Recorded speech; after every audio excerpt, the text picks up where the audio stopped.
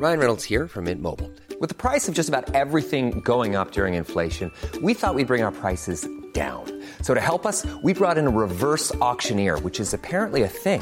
Mint Mobile Unlimited Premium Wireless. How to get 30, 30, bit to get 30, bit to get 20, 20, 20, bit to get 20, 20, bit to get 15, 15, 15, 15, just $15 a month?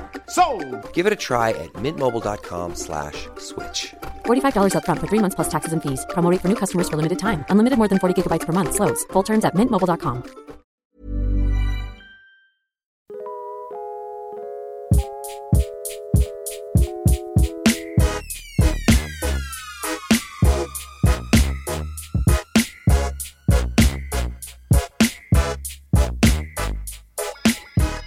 Hey, Mom said it was my turn on the podcast.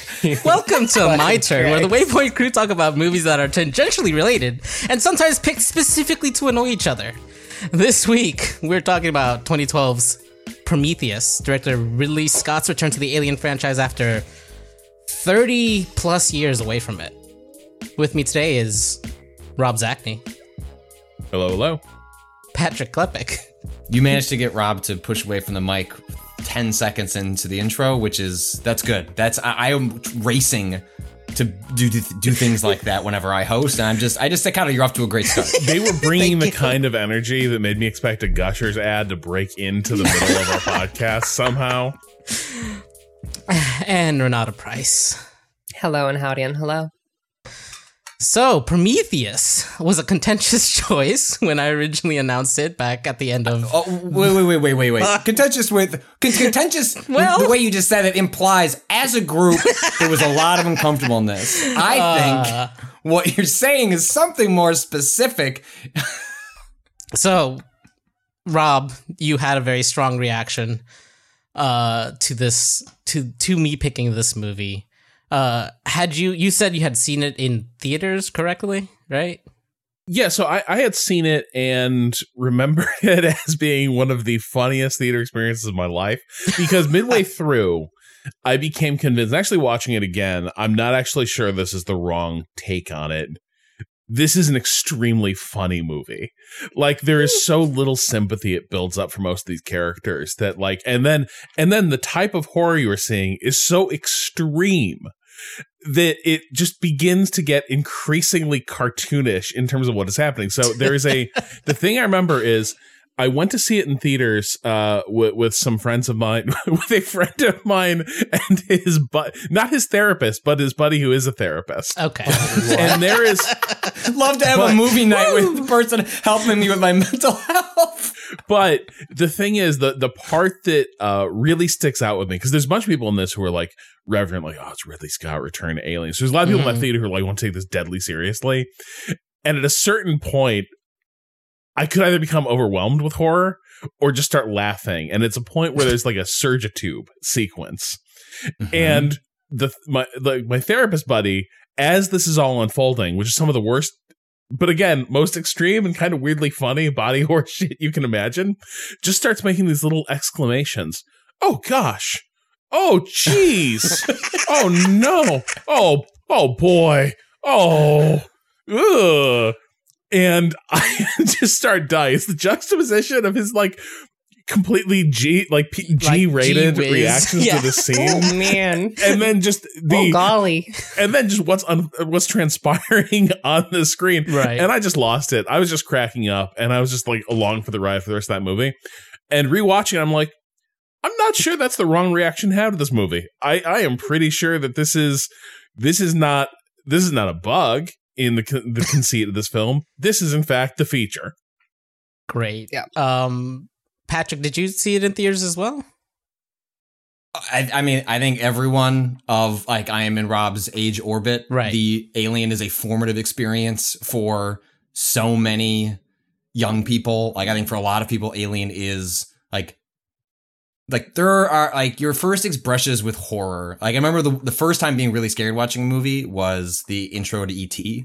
The intro to E.T. where he is in the woods and then there's the jump scare where he screams is fucking horrifying if you are 7 or whatever. Yeah. Well, then also when he's in that ditch and he almost dies, my mom is wondering, why did we watch this film? E.T. is going to die in this movie. Why would we watch this with my kids? And so like Alien was one of those formative, like, it's the kind of movie that when I originally saw it, you watch movies and then you realize you've watched a movie. You know what I mean? Where like you have an experience with a film where it's a film, not a movie. Like for whatever that arbitrary sort of line that I'm trying to draw is, but you suddenly respect it as a craft as opposed to a piece of disposable entertainment that your parents are using to get from 1 hour to the next or because you're being cranky. And Alien is one of those movies that sticks out in my mind. I can't tell you when I first saw it. I don't have some sort of formative experience with it, but it is one of those movies in my mind that was an experience. My guess is, by the best that I can recall, is that Alien was also like a very popular early DVD. The Alien quadrilogy of Alien 1 through 4 was one of the early box sets that was like extremely popular. And I remember getting that one. You should watch Alien. What's the third one? Or the fourth one? What is that? Resurrection, right. That's the Joss Whedon one. Although directed by a French director, he just wrote the script. And anyway, that's all to say. Does Alien the xenomorph quip? No, but Chest explodes. We all saw that, right? That just happened. It is a movie where Sigourney Weaver arguably has sex with the xenomorph at the end. Like I'm pretty sure that that's what occurs at the end of Alien Resurrection. Yes, yes, pretty sure she goes to Horny Town with the alien, or it is heavily implied. Wait, hang on.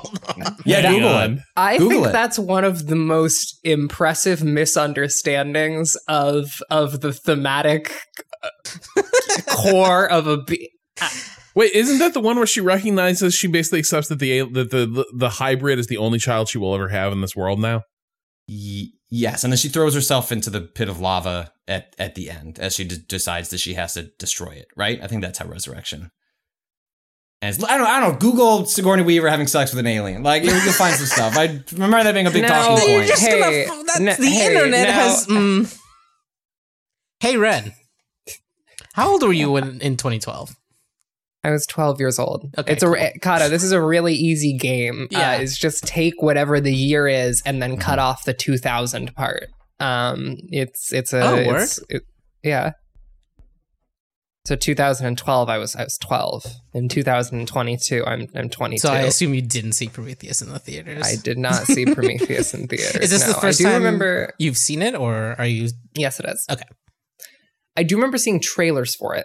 It was a big deal. It was like a big deal, like original. I mean, yes, it's got connections to all the alien stuff, but like it was being pitched as like Ridley Scott returned to this world, but with a original sci-fi pitch. So it was a big push by Fox at the time. I remember the trailers. I remember the big head, probably. I have the vaguest possible memory of a big head, and I think that at one point in my life, it was playing on a TV in the house of someone who I was hanging out with. That was Were they cool? Did you like that person? This is the Predator guy who I talked about previously. Okay, so showing great movies, just cinema. The weird Predator dude who I remember best for the time that I was at his house and his brother decided to put a hammer through his door while I was hanging out with him. God. Yeah, just kind of a house full of severe undiagnosed ADHD. This is all to say that my experience with Prometheus was extremely limited. I kind of existed in an odd point in my mind. And I'll be honest, I went in really hoping in my heart of hearts that Rob Zacny would be wrong.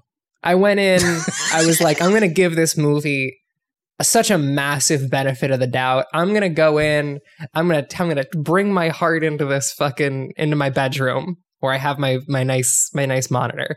I'm going to bring my heart in here. I'm going to put on my headphones. I'm going to get ready to really give this movie my all. And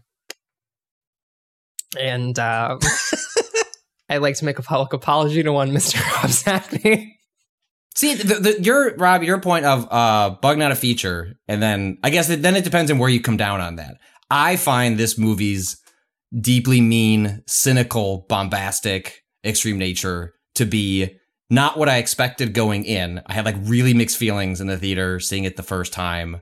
I deeply respected that essentially like the Xenomorph is just a teaser trailer for a sequel and not present. Like I think it's pretty bold that this movie, while it has lots of ties to like what becomes the creature in the film Alien, I liked the fact that like, hey, it's probably only Ridley Scott that could get away with doing a film that revisits this and just puts it at the end in like a little 5-second CG tease for a sequel you might or might not get. Unfortunately, we did get. We could have similar opinions about Alien Covenant for another time. But for me, this is a movie that over time I came to better appreciate. Not because like you want to sit here and poke all the logic holes in it, and like I'm with you. It is a movie that I accept warts and all and agree with all of it, and yet find its cynicism, find its meanness to its characters. I mean, I think the movie's like sort of like punctuates that alone when you meet a Promethean, just fucking rips that android a new one and then bashes that not old man, it's Guy Pearson, old man makeup for reasons that were not really unclear to us, because that makeup's not really working. It just fucking kills him. And we can get all that, but that's where I land on Prometheus. He looks like Johnny Knoxville in those fucking Jackass sketches. Yes. The makeup for that stuff has come. The prosthetics have come a long way. Yeah. Since 2012. I think that is Patrick, you're hitting on the thing that actually I did actively dislike about this movie, which was its unerring cynicism. Just a movie that fucking hates every one of these dumb son of a bitches on screen. Ooh, this movie hates everyone in it so much. Ooh, it thinks they're all just the biggest fucking doofuses. Yeah. Yes. I mean, arguably, that's kind of the through line of a lot of late Ridley Scott work. Is that like his work is incredibly dour. And one through line running through it, I think, is that people who dream of a heaven beyond this world or a deliverance beyond this world make it hell for the rest of us. Mm-hmm. And I think that's something that, like, weirdly enough, I think you can look at Prometheus as falling pretty neatly in line with stuff like Kingdom of Heaven, in terms of just like Scott's worldview. And I think with Prometheus in particular, there's an added layer of Scott working through some of his contempt for the fact that his career is going to be defined or has been defined by these like cult franchises. Yeah. 2 cult franchises. Yeah. That like nerd culture has latched onto and continued to build like upon. But often with an undercurrent of like wanting to know more, wanting to explain everything. I think Prometheus is so pointedly about it's a middle finger to fans in a lot of ways. Fucking answers. Here's what happens when you go looking for answers. Prometheus is Ridley Scott's End of Evangelion.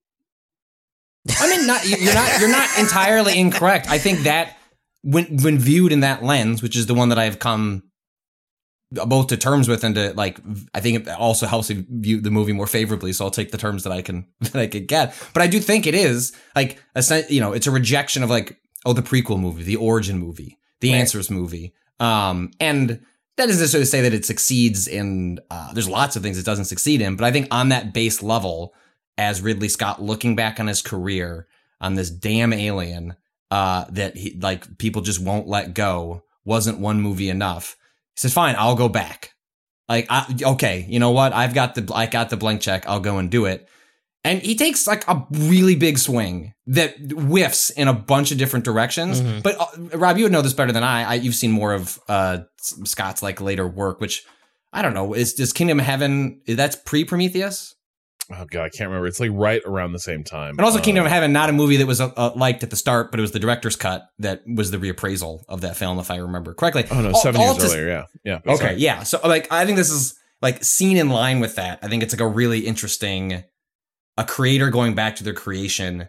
If you look at other instances of filmmakers going back to career defining franchises or a thing that became a franchise as a result of what they made, what they go back and it is usually trying to recapture some of that magic but just with the sheen of a new digital effects, right? Like, look at Spielberg going back to Indiana Jones, like essentially scared him off from doing it again. Like, it almost never goes well.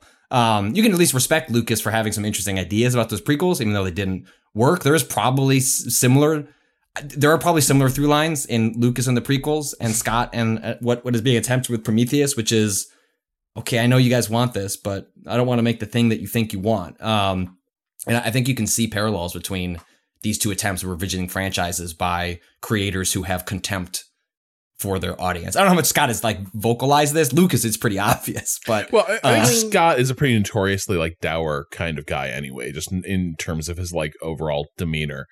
But here's the other thing though. Also, for all that, he also kind of can't help but make some kind of spectacle. Mm-hmm. Like, I mean, the guy still has a sense for the dramatic and the powerful in terms of like the visual and the synthesis with just the, you know, with the, what a musical score can do to a scene. I think that's also visible right from the start for a movie that's going to be so much about like the answers are not satisfying.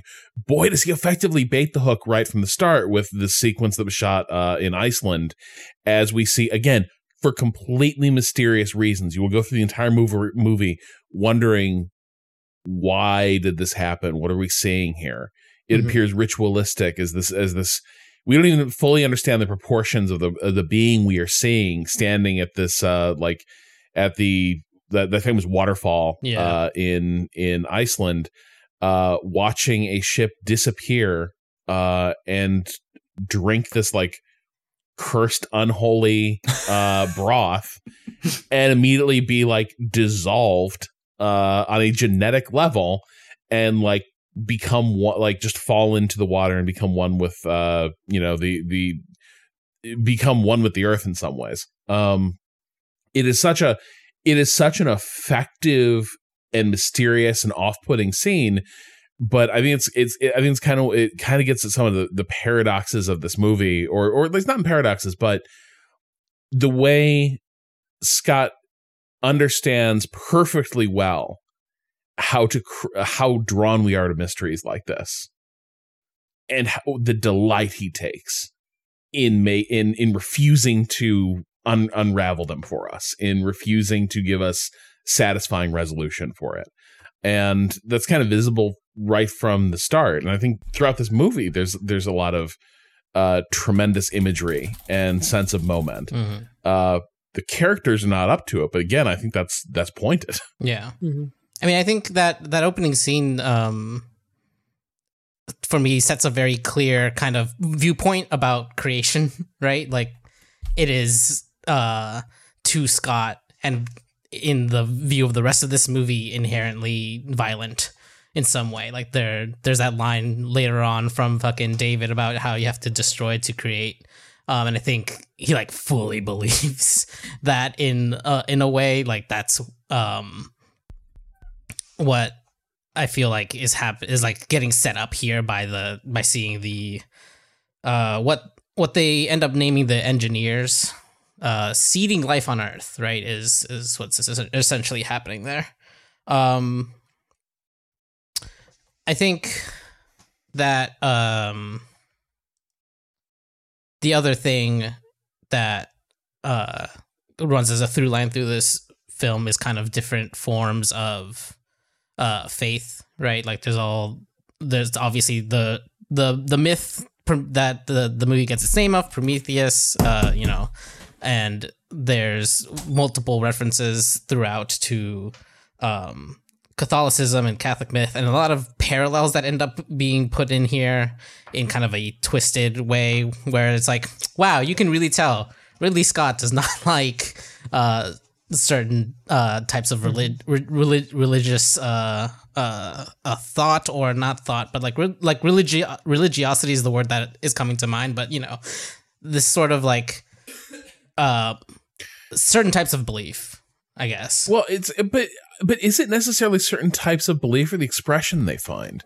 Because the weird thing is, I think he does find a certain grace in Elizabeth Shaw's faith that she holds to by the end. But I do think there's a degree of a degree of contempt he has for the structures behind it. Yeah. In some ways, like I'm not like. So here's a question for you. I think he has some sympathy and see some grace in Elizabeth Shaw's character and the way her belief is expressed. I am not sure he admires her dad as much as she does in the memory in the mind palace as she sleeps that David sort of eavesdrops on. Using his little dream viewer. I am not sure he is as sold by the sort of pat like Christianity of her father. No. And then like this is the thing, not even a little bit. And this is the thing with Elizabeth, right? Is that she's still a scientist, right? So her belief has to exist past a certain level of like, well, I'm just gonna hand wave it with my religion to like she's, you know, skeptical enough and curious enough that her belief has to kind of like be past like what human knowledge currently understands, right? Like in a way where that seems to be what the movie's like okay with. It's like this, it's about like, and I think this is how a lot of the characters end up getting fucking got, is their belief in their own confidence, right? Their belief in what they know and what they think they know is usually what gets people in this movie got. Well, yeah, that's why Holloway, everyone fucking hates him. It's so obvious that every other character in this movie cannot stand when Holloway's in a room, which I appreciate very dearly because he seems like an irritating twit. Like the way in which when they are doing the briefing and Holloway is like, they come to Holloway, the people are like, hey, do you have any fucking proof? And Holloway's like, no. I believe really. I know I'm right. Versus Shaw, who is, I think that is a good thing to point out, Kato. Despite the fact that she is standing next to him in that scene, her faith leads her to a path of exploration and of like interrogation of like how the world works, so she can understand the mechanisms behind what kind of creates the world that she believes in, versus Holloway, who is so confident in his belief as to completely blind him to the way it will impact other people and the potential that he could be wrong. He sets this narrative. Add one thing. Yeah, go ahead. Well, I would just add one thing is that Holloway's interesting because it's this like, it's this mix. It's a really strong faith in some ways, but it's very brittle. He has an answer in mind. He's going out there to see like his beliefs confirmed, right? And I think that's his turn. The thing that dooms him is that in his sort of entitled fatalism that attends the like lack of satisfying resolution he finds on this planet, we sort of get a real clear picture of a guy who feels like what he is seeking is ultimately a reassurance that the universe works exactly the way he thought to begin with. And this is going to be his big statement of proof. I mean, he's such a whiny fucking baby when he realizes that the engineers are dead. It is embarrassing how much of a fucking like he's on another world. Yeah. And he sees he's in this huge temple with like mysterious, like it's the find of human history. He's like, is this just another tomb? Yeah. And I'm like, we got plenty of those back on Earth. Damn it. Get into the sea. Yeah. Yeah, just like completely unsatisfied with the thing that, right, like you're saying, he put forth a hypothesis. He had a very specific thing that he needed to happen, and it could not. He's such a shithead, doesn't it? The one thing I think, his performance is so off-putting. Holloway is so perfectly repugnant in so many ways that I think he does make you question Shaw Elizabeth a little bit. Like, what? Especially when they have sex later in the movie. It's like, come on, like other than you can do better. Literally, every single member of this team is a better romantic option than this sack of shit. The turn he does from a really out of pocket line about the purpose of existence and life as to create more life to then immediately turn that into we are having sex is just grim, bro. Absolutely yuck. Get out of here. I feel like wandering onto the thin ice of a woman's insecurity about a lack of ability to conceive, and then like solving it with like, you know what? I think some nice sex would cheer us both up. I'm just like, I need to get off this planet. Just everybody, it's time to go. What if I had sex with you that leads to the most traumatic thing that could probably happen? That's so funny. That's why it's so hysterically funny. God damn it. It's horrible. It sucks. Fuck Holloway. Listen, I'm glad he got his face melted. I'm glad he got his whole shit dead. Fucking burned alive, yeah. The way he just embraces that, like the nihilism of, like, you know, there's a moment where like he realizes he's completely fucked, and I mean, we as the audience know that when we see a little flicker of whatever comes off his eyeball, which isn't really, it's unclear exactly. I guess we sort of know at the end, it's essentially like an extermination agent that they are like to cause civilizational collapse. But I don't know why the engineers had to make it so that it turns some people into super zombies. Like, I'm not. What are we doing? Like, if like, you know, at the end of the movie, it's like the engineer's trying to leave to, you know, go back to Earth and destroy it. Also, have you guys heard the Jesus Christ theory of Prometheus? Nope. This is new to me.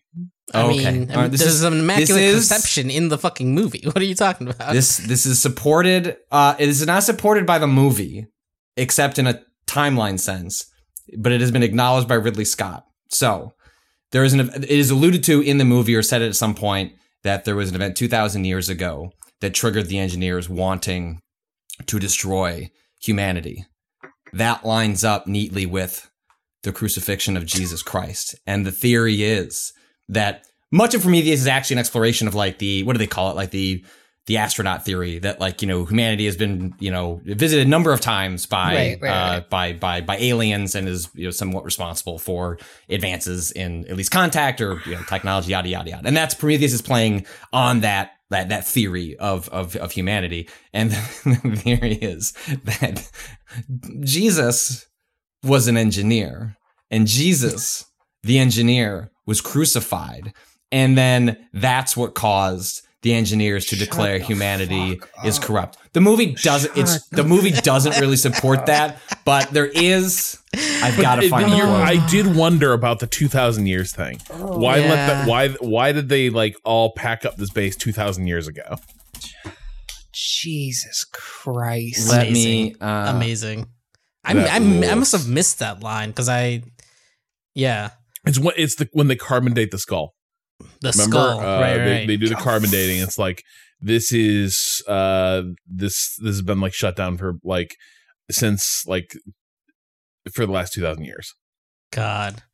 Okay, so Scott says in an interview, when asked explicitly, is what you're trying to imply is that Jesus was an engineer. He says, quote, "We definitely did when conceiving the story, and then we thought it was a little too on the nose. But if you look at saying that about a film that Ridley is just a nose, yeah, it's just a big but if you look at Ridley it as killed subtlety and then made a movie about its corpse. But if you look at it as a quote, our children are misbehaving down their scenario. There are moments where it looks like we've gone out of control, running around with armor and skirts, which of course would be the Roman Empire. And they were given a long run, and 1,000 years before the disintegration actually started to happen. And you can say, quote, let's send down one more of our emissaries to see if we can stop it. Guess what? They crucified him. So I think in sense, you could read it that way, but it's more just, it seems like they backed off that explicitly. They leave it as something that can be read into the film, but more just, you know, it's like where, you know, Shaw gets at the end, you know, which is like the emotion she has in those lines is actually her performance, like, is a good through line in this film, like in a movie that's kind of all over the place on performances. But, you know, when she says like, well, I want to know why we weren't good enough. I want an answer. And like here we see that, yeah, like at some point they decided humanity wasn't worth it, or it was just an experiment worth running until they run a new simulation. Right. There is, one of the, like, you know, one of the themes of at least the original Alien and this movie, I feel like that they share is a kind of overreach by humanity, often usually in the form of a corporation wanting something because it thinks it can get something out of it. This kind of literalizes that more into the character of what's his first name? Wayland. Peter Wayland. Peter, David. We got them all here. God damn it. Shut the fuck up.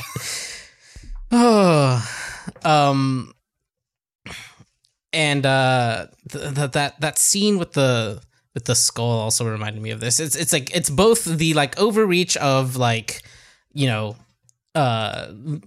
wealthy individuals thinking they can control whatever they find, and also the overreach of science thinking you can kind of quote unquote play God by like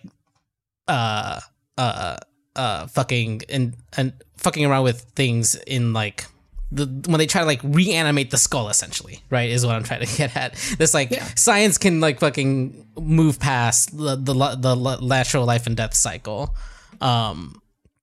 Also, the natural death and life and death cycle is horrific every time we see it in this movie, and it kind of leaves a question. I feel like this is like a piece where it's like, what is really Scott trying to say here? Because these things feel kind of at odds, right? It's like either we're like the engineers are interested in creating life in like this technologically advanced way, and like that's well, I mean, you can see it through line through like Scott's work in general, right? Like he is deeply like the engineers are just an extension of what he's exploring with androids, robots, however you want to characterize them, in Blade Runner, in this film, in Alien. The engineers are just an extension of like humanity is not unique in its that hubris, kind of, right? In the kind of idea of just like trying to create new life from creating life and in what form, and yeah. You know, I mean, there's a line in Prometheus along the lines where there's an exchange with David about, well, why did you, I forget how the exchange, but like something like, why do I look like you? It's like, well, because it makes you more comfortable. You know, right. like there's this. Oh, it's like, why are you putting on a suit, right? Because David doesn't Holloway again needling him. He cannot stop needling David. He cannot. God, he's so fucking annoying. He's just like, why are you wearing a suit? And then David responds like, well, because to work with you, I was made this way to work with y'all because you're more comfortable if I look like you, right? Yeah. Well, I think like I think one thing running through this film as well is that I think it sort of sees that any creation story is probably a story of destruction as well. Mm-hmm. That this cycle, you know, has no identifiable beginning or end, and it is like I think like the whatever we want to call those like virus bombs or whatever that the like engineers have, like, you know, they're both sides of that coin, right? Like on the one hand, they are ecosystem demolishing like tools that just like literally unravel the basic buildings blocks of life for whatever they encounter, but then also they are enormously dynamic genetic like recombinators that even left to their own devices, I think that, you know, when we see the shots of the earthworms in the soil and the engineering base, just contact between them and any sort of life, and they begin generating myriad combinations of just like purely like reproduction obsessed, like life obsessed beings that will in time just continue to like evolve at a rapid rate. And so I think when you look at, you know, the engineers, they're sort of playing with both sides of this. You know, you can say that they were preparing to destroy humanity when their base got shut down, but also, you know, you'd also say they were preparing to at least wipe the blackboard clean. Again, that, you know, in the process of demolishing this thing they created and unleashed, they were also like in some ways laying the groundwork for something else to take its place. This being the Alien franchise, what takes its place is, you know, enormous sexually suggestive nightmare machines. But I think that's a huge part of this, and I think it really is. These questions about creation are really embodied and given voice and structure through the character of David, who I think he's the best part of this movie. Far and away, like Fassbender's performance, I think is awesome. I feel like the heart of the film is the conversation between him and Holloway. Yes. Like, I think the entire film leads up to and then is basically deriving from that exchange they have where Holloway is in his feelings about, like, he did not meet the God he felt he was entitled to meet. Yeah. Mm-hmm. And there's David getting to talk to his God, or at least one of his gods. And as he asks Holloway, well, why did your kind create me? And Holloway just sort of be like, because we could, man. And Holloway, like, and David just, like, so put upon, just sort of looks blankly across the room and says, "Can you imagine how disappointing that must be to hear from your creator?" It's so biting. And Holloway's just like, "Good thing you're a robot and can't be disappointed." Yeah. And that's when David chooses to do what he does. So that's what I mean. So Yeah. that was what the question, like, that I think is part of what makes this movie enjoyable, like, on repeat viewings, is I believe I'm with you, like, that around that moment, David gets, I don't know if you want to call it free will, but is making choices. And the notion that David cannot experience disappointment or want or desire or actions free or at least adjacent to their quote unquote programming, you start seeing David acting on David's behalf or whatever. So I think he's got free will throughout. Okay. I think this is the what is he going to do with it? I think the whole scene is basically him. He's having a debate. He's got that little thing on his finger. Yeah, he's thinking about the whole fucking time. He's just sitting there waiting to poison that drink. The second Holloway is like, actually, no, it's not the second. He gives Holloway a lot of chances, it feels like, to be anything other than the most repugnant version of himself. And every time Holloway is presented with that opportunity, he just is like, "Brr." Do we think this happens over the course of the 2 years? Like, because when he's experiencing the dreams, is this something that the movie doesn't get specific on this point, but David spends 2 years alone shooting back. It's one of my favorite scenes of the film. Like, riding a bike, shooting a basketball, drinking his robot protein drink, doing the base level language analysis, watching and then essentially David Lean movies. Yeah, yes, Yeah. and then spying on the crewmates and the dreams that they're having. I have to imagine, my theory anyway, is it is over the course of that 2 years that David goes from a being programmed to a being that has some sort of a free will that they choose to act upon when they get to their destination. I mean, I also think that, like, the movie, to me, seems uninterested in the question of when that happens. Like, Yeah, for sure. Because, like, that is, like, the conclusion of, like, to look at, like, Ridley Scott's previous films, the conclusion of Blade Runner is that they've always been sapient. Like, that is, like, we have always been just making us. In most of the emotional depth that carries, and then the trauma we have inflicted upon those people changes them into something that we then fear.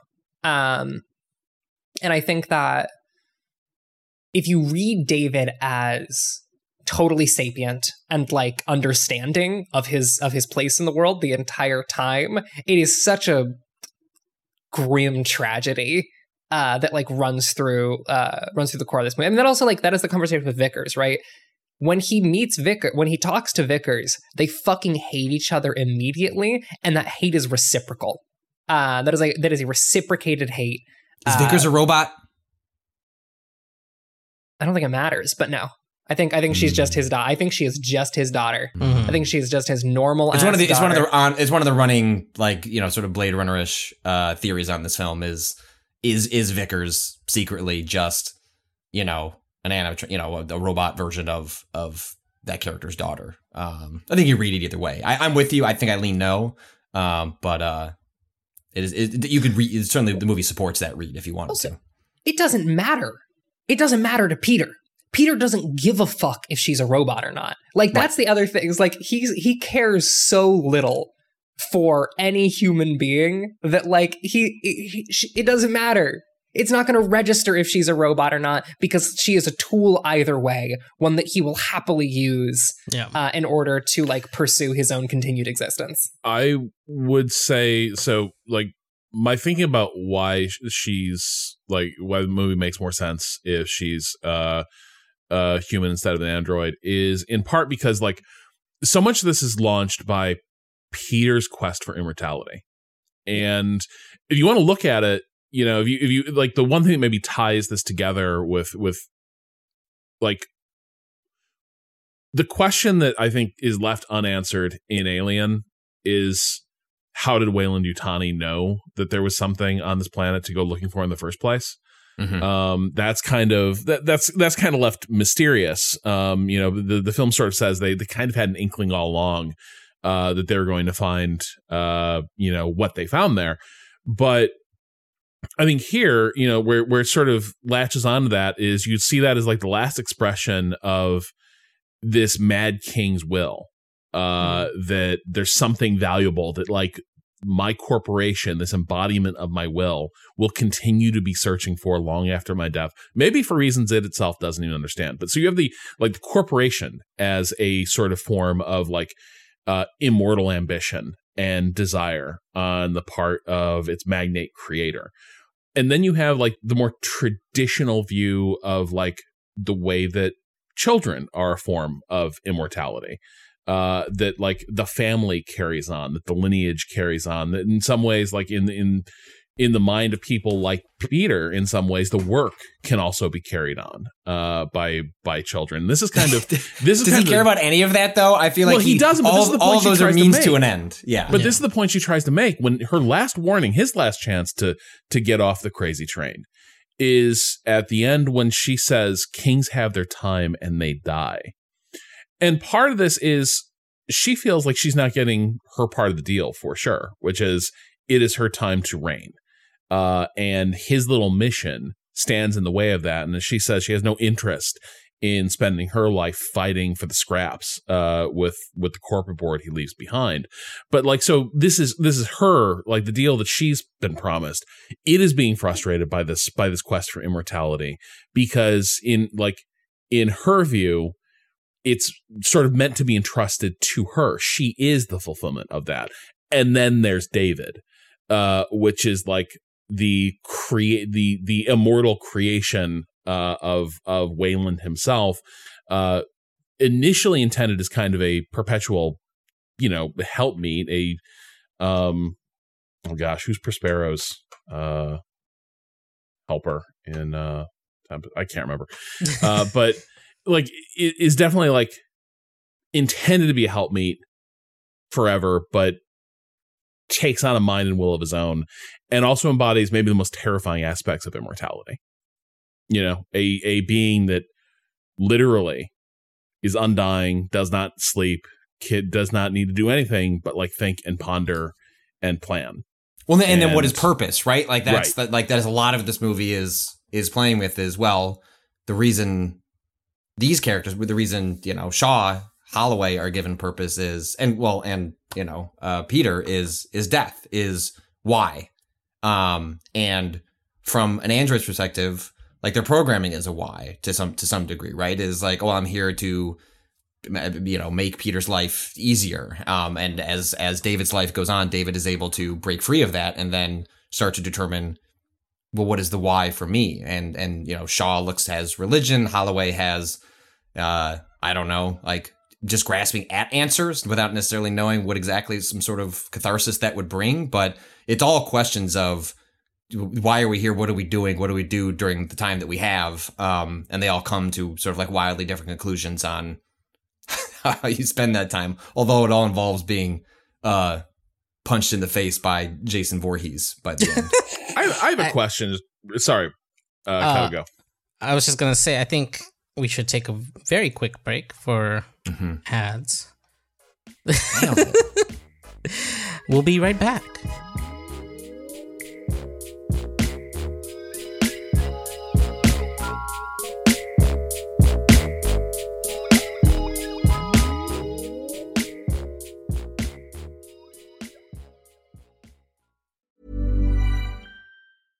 when it comes to your finances, you think you've done it all. You've saved, you've researched, and you've invested all that you can.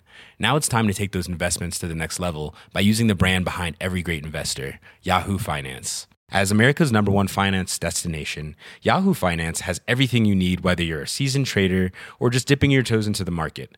Join the millions of investors who trust Yahoo Finance to guide them on their financial journey. For comprehensive financial news and analysis, visit yahoofinance.com, the #1 financial destination, yahoofinance.com.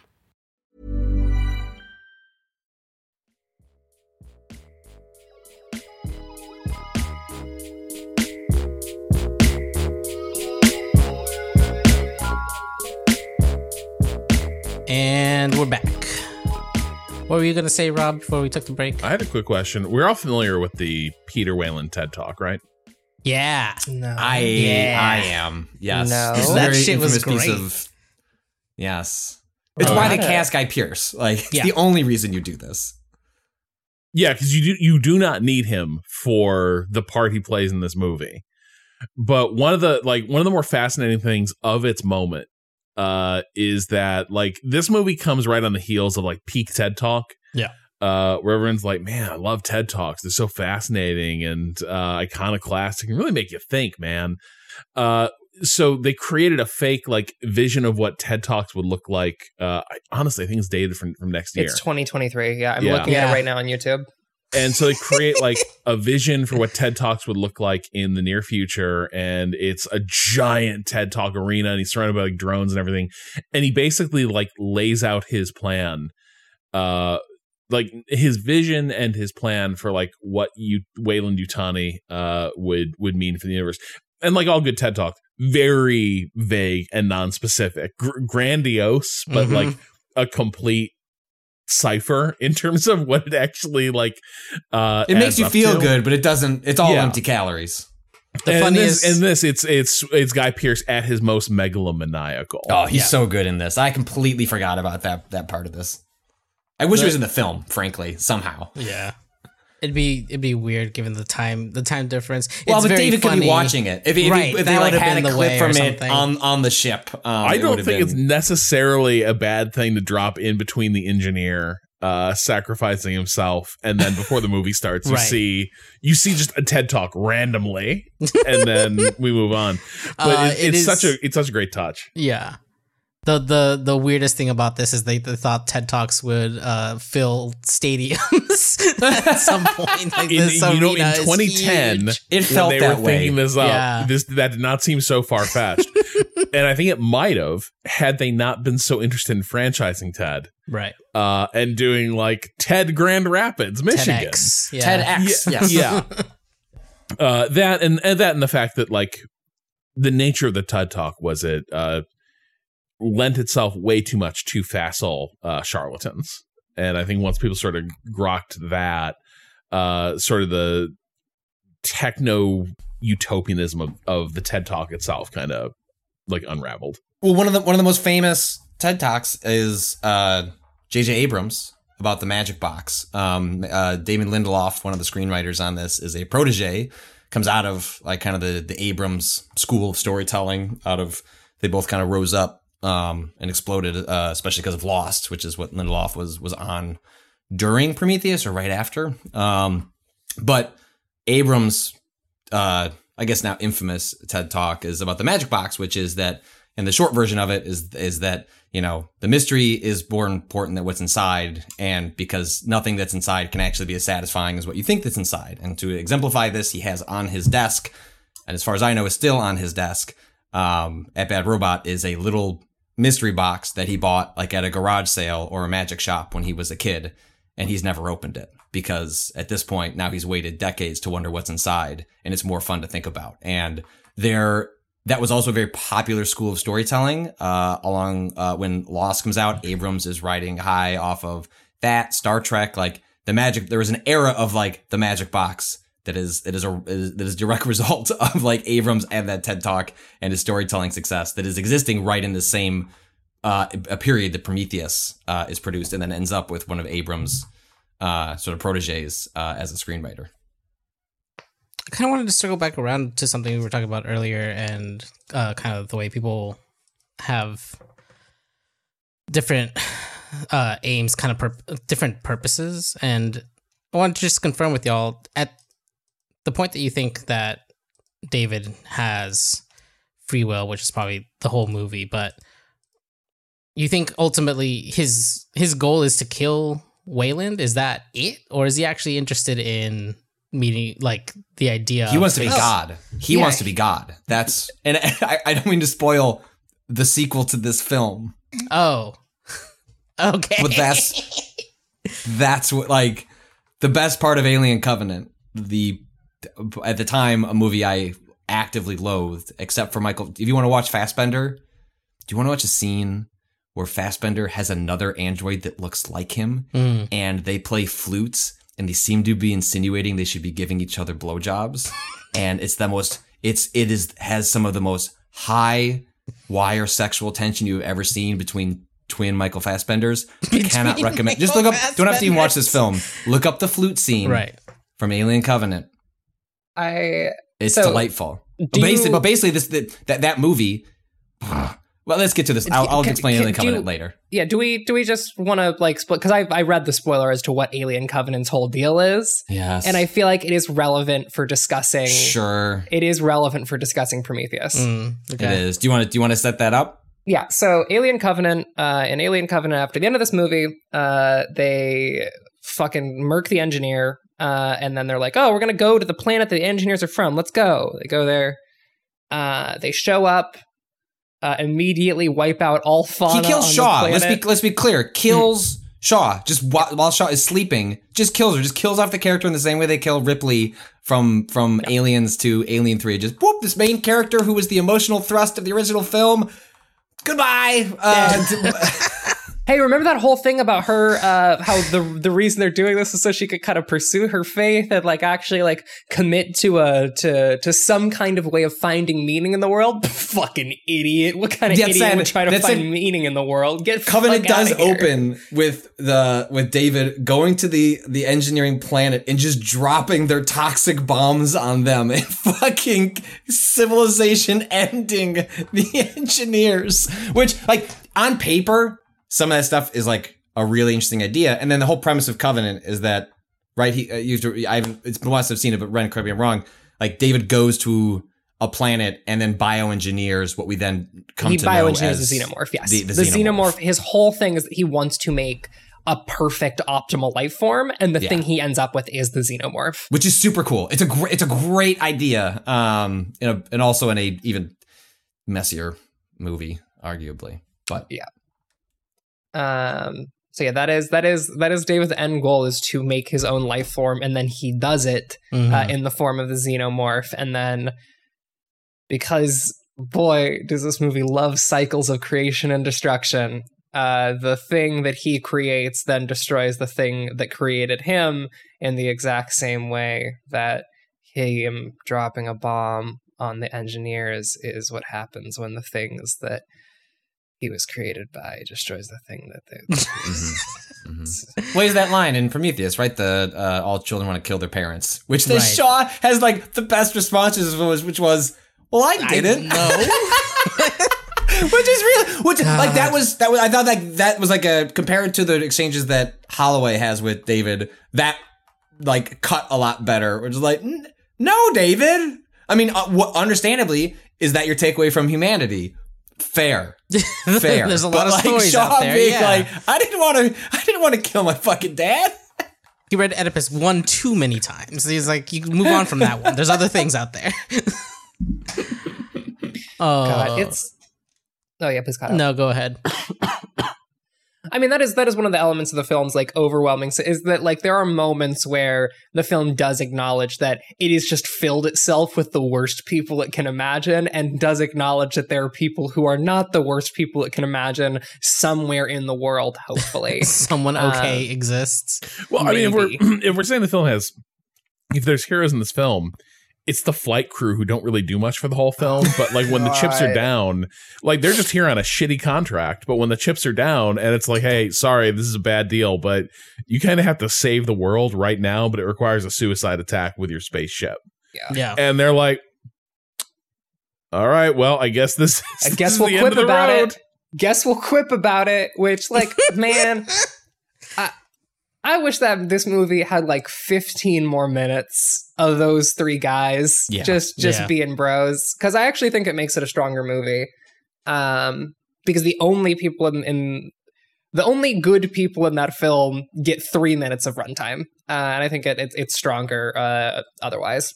This movie is missing like part of what makes Alien work so well. Aliens as well, like, or any of these films that ultimately end up in characters running from some sort of creature and slowly getting killed off, is like Alien itself succeeds so well in that time you spend with all those characters on the ship. And like this movie has a larger cast. Like every time they would like cut to the garage, it's like, all right, there's 4 more people there. Like, okay. When a bunch of mercenaries show up at a certain point, I'm like, I assume they were thought out as part of a secret bodyguard, but like it always feels like there's just more crew members coming out of the woodwork. Yeah. And so they're just more of them can die in that garage. Right. And I think this movie would have been stronger to have essentially half the cast, but you spend twice as much time with them, which is what Alien does extremely well.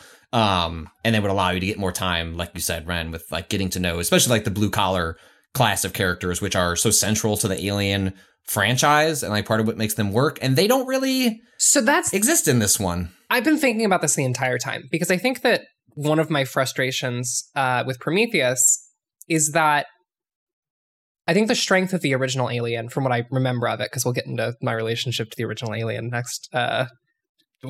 Spoilers. Wow. It cut Prometheus as a teaser, and so does Ren. Alien, for me, is a movie that is deeply interested in how systems create like situations that hurt people, and like systems like broadly do this to people. Prometheus doesn't seem interested in systems really at all. It seems interested in individuals who lead them or who are the embodiment of a system. And it in that process of individualization kind of undercuts a lot of the critiques that I think Alien is good at doing, which are about like structures of power that people build, as opposed to like individual life forms that we produce. And I think that I felt that was lacking from pretty much the entire movie.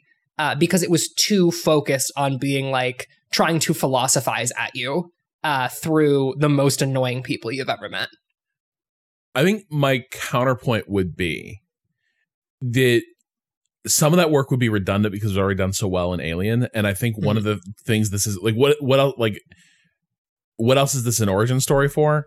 The structures of power that the characters of Alien exist within. And I think some of this is like, this is the movie where we spend time on the lofty Olympus that created all the shit that's in play for the mainline Alien franchise.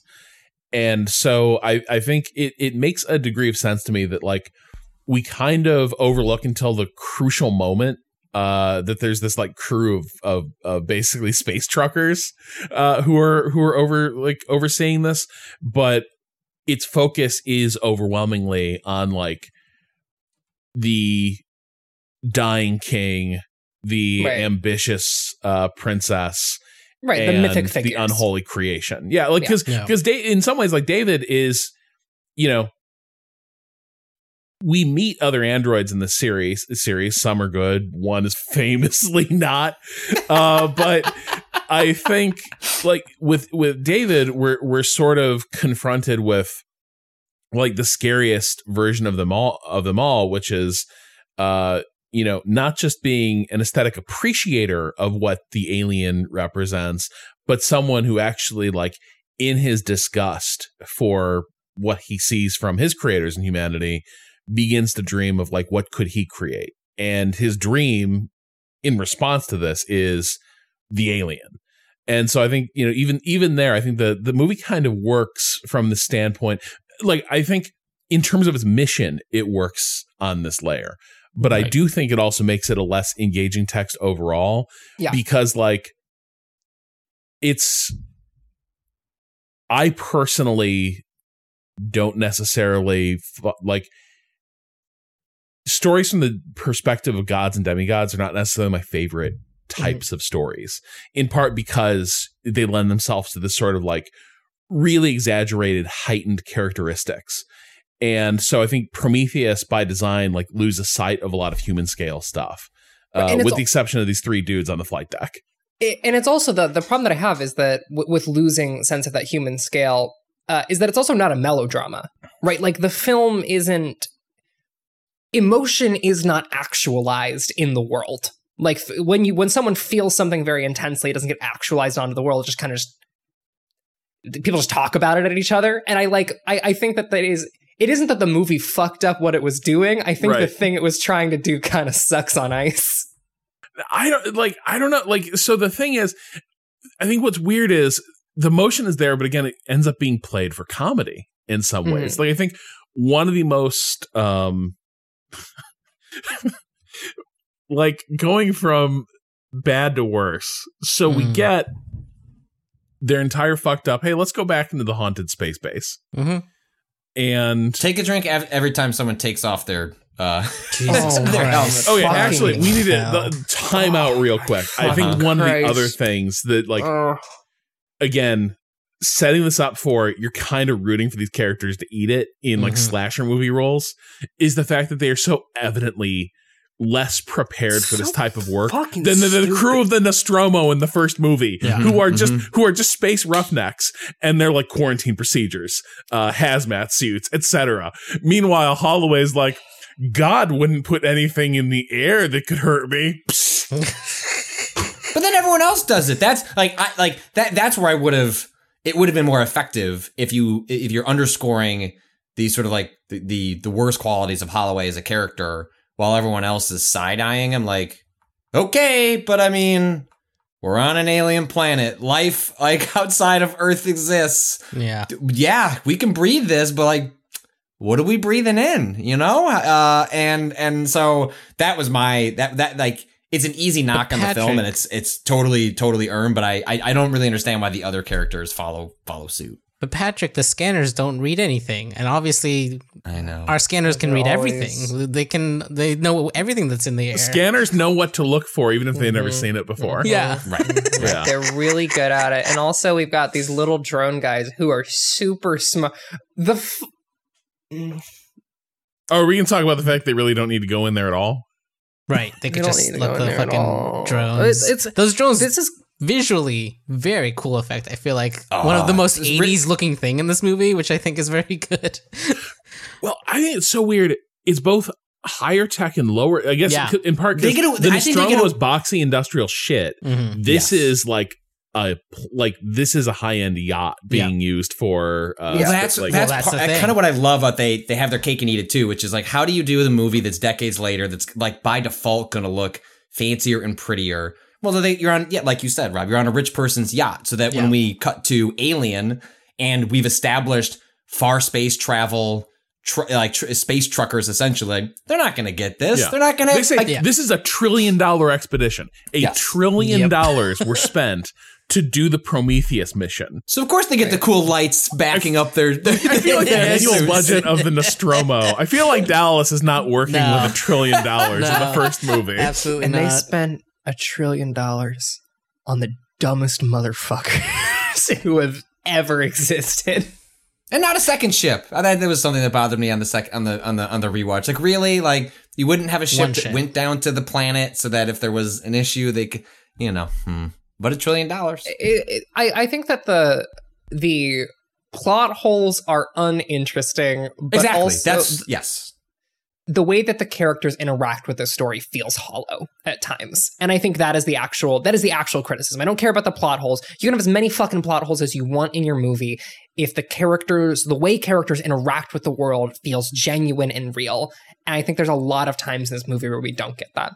And it is deeply frustrating. I think that like the whole sequence that leads to the death of Fifield and the other guy, where they're like, we're pinging life forms on this scanner. Well, good luck with that. And then it must be a glitch is like one of the most incredible unforced errors I've ever seen, and just felt completely discongruous with the character who the film thinks pretty highly of later on. The movie's like, we like this dude a lot. He's the only person who sacrifices himself for other people this entire fucking movie. Yeah. Does this completely stupid fucking thing immediately. It's So there's not much he can do is the thing, right? They're stuck in the storm, and so it's just like he's giving them a heads up. But like, what else is there, right? Like they can't come out. He has can't more go information than he lets on. Like he's like watching their feeds, and he's just like, "I'm just telling you guys what's up. Good luck." That's what feels so weird. Is because like he's doing this, and I thought the first time he's like, "Oh yeah, there's life forms to the west." I thought he was lying and that they were actually to the east, and he was trying to like push them further towards the life form because he wanted to know what it was. Like, that's how fucking cagey he is about information, is that I read, when I first saw that, a whole other intention into it that made the character's future actions like utterly unreadable to me. Well, so the other thing, I guess, the thing he can't anticipate is like, and this like to your point, Ren, even within itself, the film is really self-contradictory because like Fifield and the biologist dude, I forget what his name is, they establish early that these are the only two people who know they're in an Aliens movie. Like the minute they set foot in this thing, Fifield's like, we shouldn't be here. No, I'm out. I like rocks. we just found a hologram of an alien getting fucking decapitated as the rest of them are like running in terror through this base. I'm not sticking around. This place is scary as hell. And they go to leave. And first, the fact that they immediately get lost trying to go back in a layout that doesn't seem that complicated, and that they just mapped like, and they have a map. They have a map, and just then ask. But then two, the way they eventually get got, the fact that like these two scaredy cats who are like, I don't want to be out here at all. Totally get it. They go and post up in the most haunted room in the base. They're like, let's go past all the weird ceremonial urns dripping weird black goo everywhere. Let's just hang. Oh, weird. A little creatures, a little eye stalk is coming out of the out of the goop. That's cool. That seems like a friend.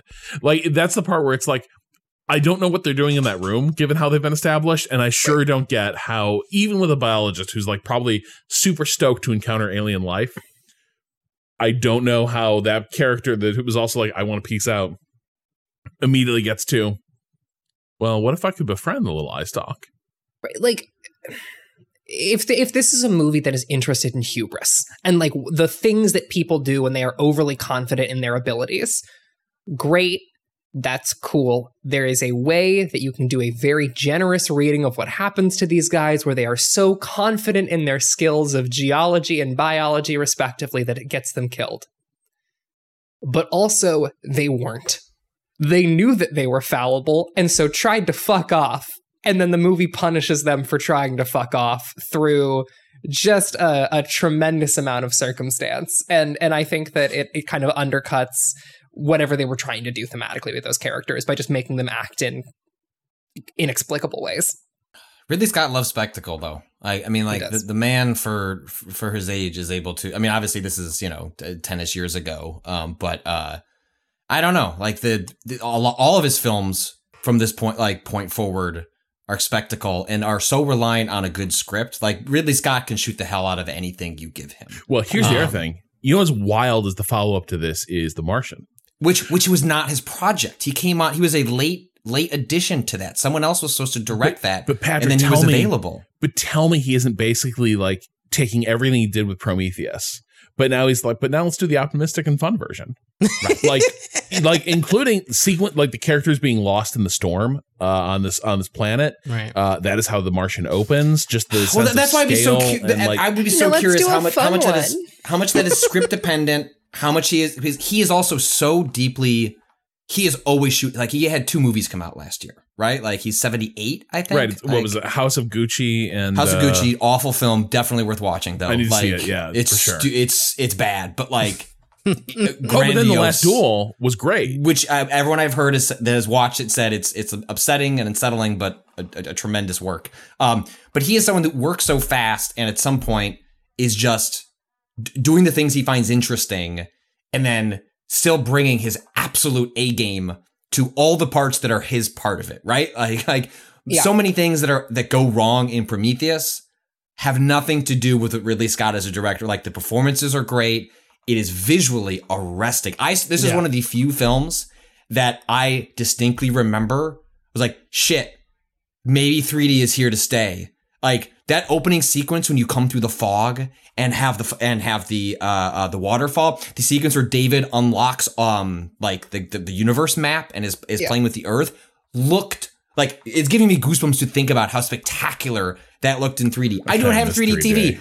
You can't buy one, but I would kill to like re-experience this film in 4K 3D, because I bet it would look absolutely spectacular. But this is really just me getting around to saying that, like, Scott is sort of like this director these days who is clearly going to direct until like his heart gives out, is able to still do incredible works, but is sort of just only can do what happens on the page. Now, it does make it really interesting that The Martian is what comes after this, because it is basically the polar opposite. Because I forget, it's just 3 years later, which for a normal director, that would be the follow-up. I forget that, nope, we go from this to like The Counselor, which is another... That is his Cormac McCarthy adaptation. No, not adaptation. Cormac McCarthy wrote an original script for this. This is his like dour southwestern narco trafficking crime epic. Huh. I don't think I saw this. Starring Michael Fassbender as a like cartel lawyer who has tragic ambition. And let me tell you, you know, Cherchez La Femme is all I will say as to how all that plays out. Really divisive movie. Like it was a complete bomb. And that's what Scott does though. Somehow he is like one of the rare legacy directors that just keeps getting these like really interesting blank checks, and he just keeps writing them, but he makes them so fast that he just jumps to like another studio and makes another. But they're all worth seeing. Like, his messy as shit is still visually arresting and interesting in a way that I can't always say the same of his contemporaries from the same era.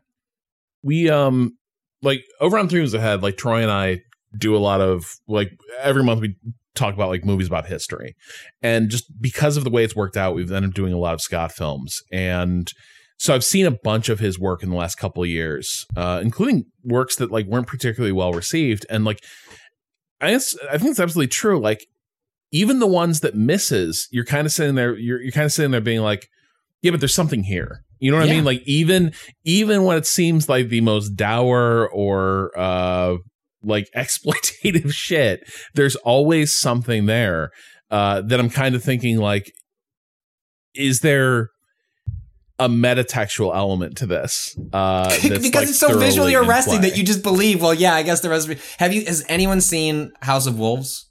No. It was a Ridley Scott produced HBO Max show around when HBO Max started. Wait, we know Raised by Wolves? Raised by Wolves, yes, sorry. Yes.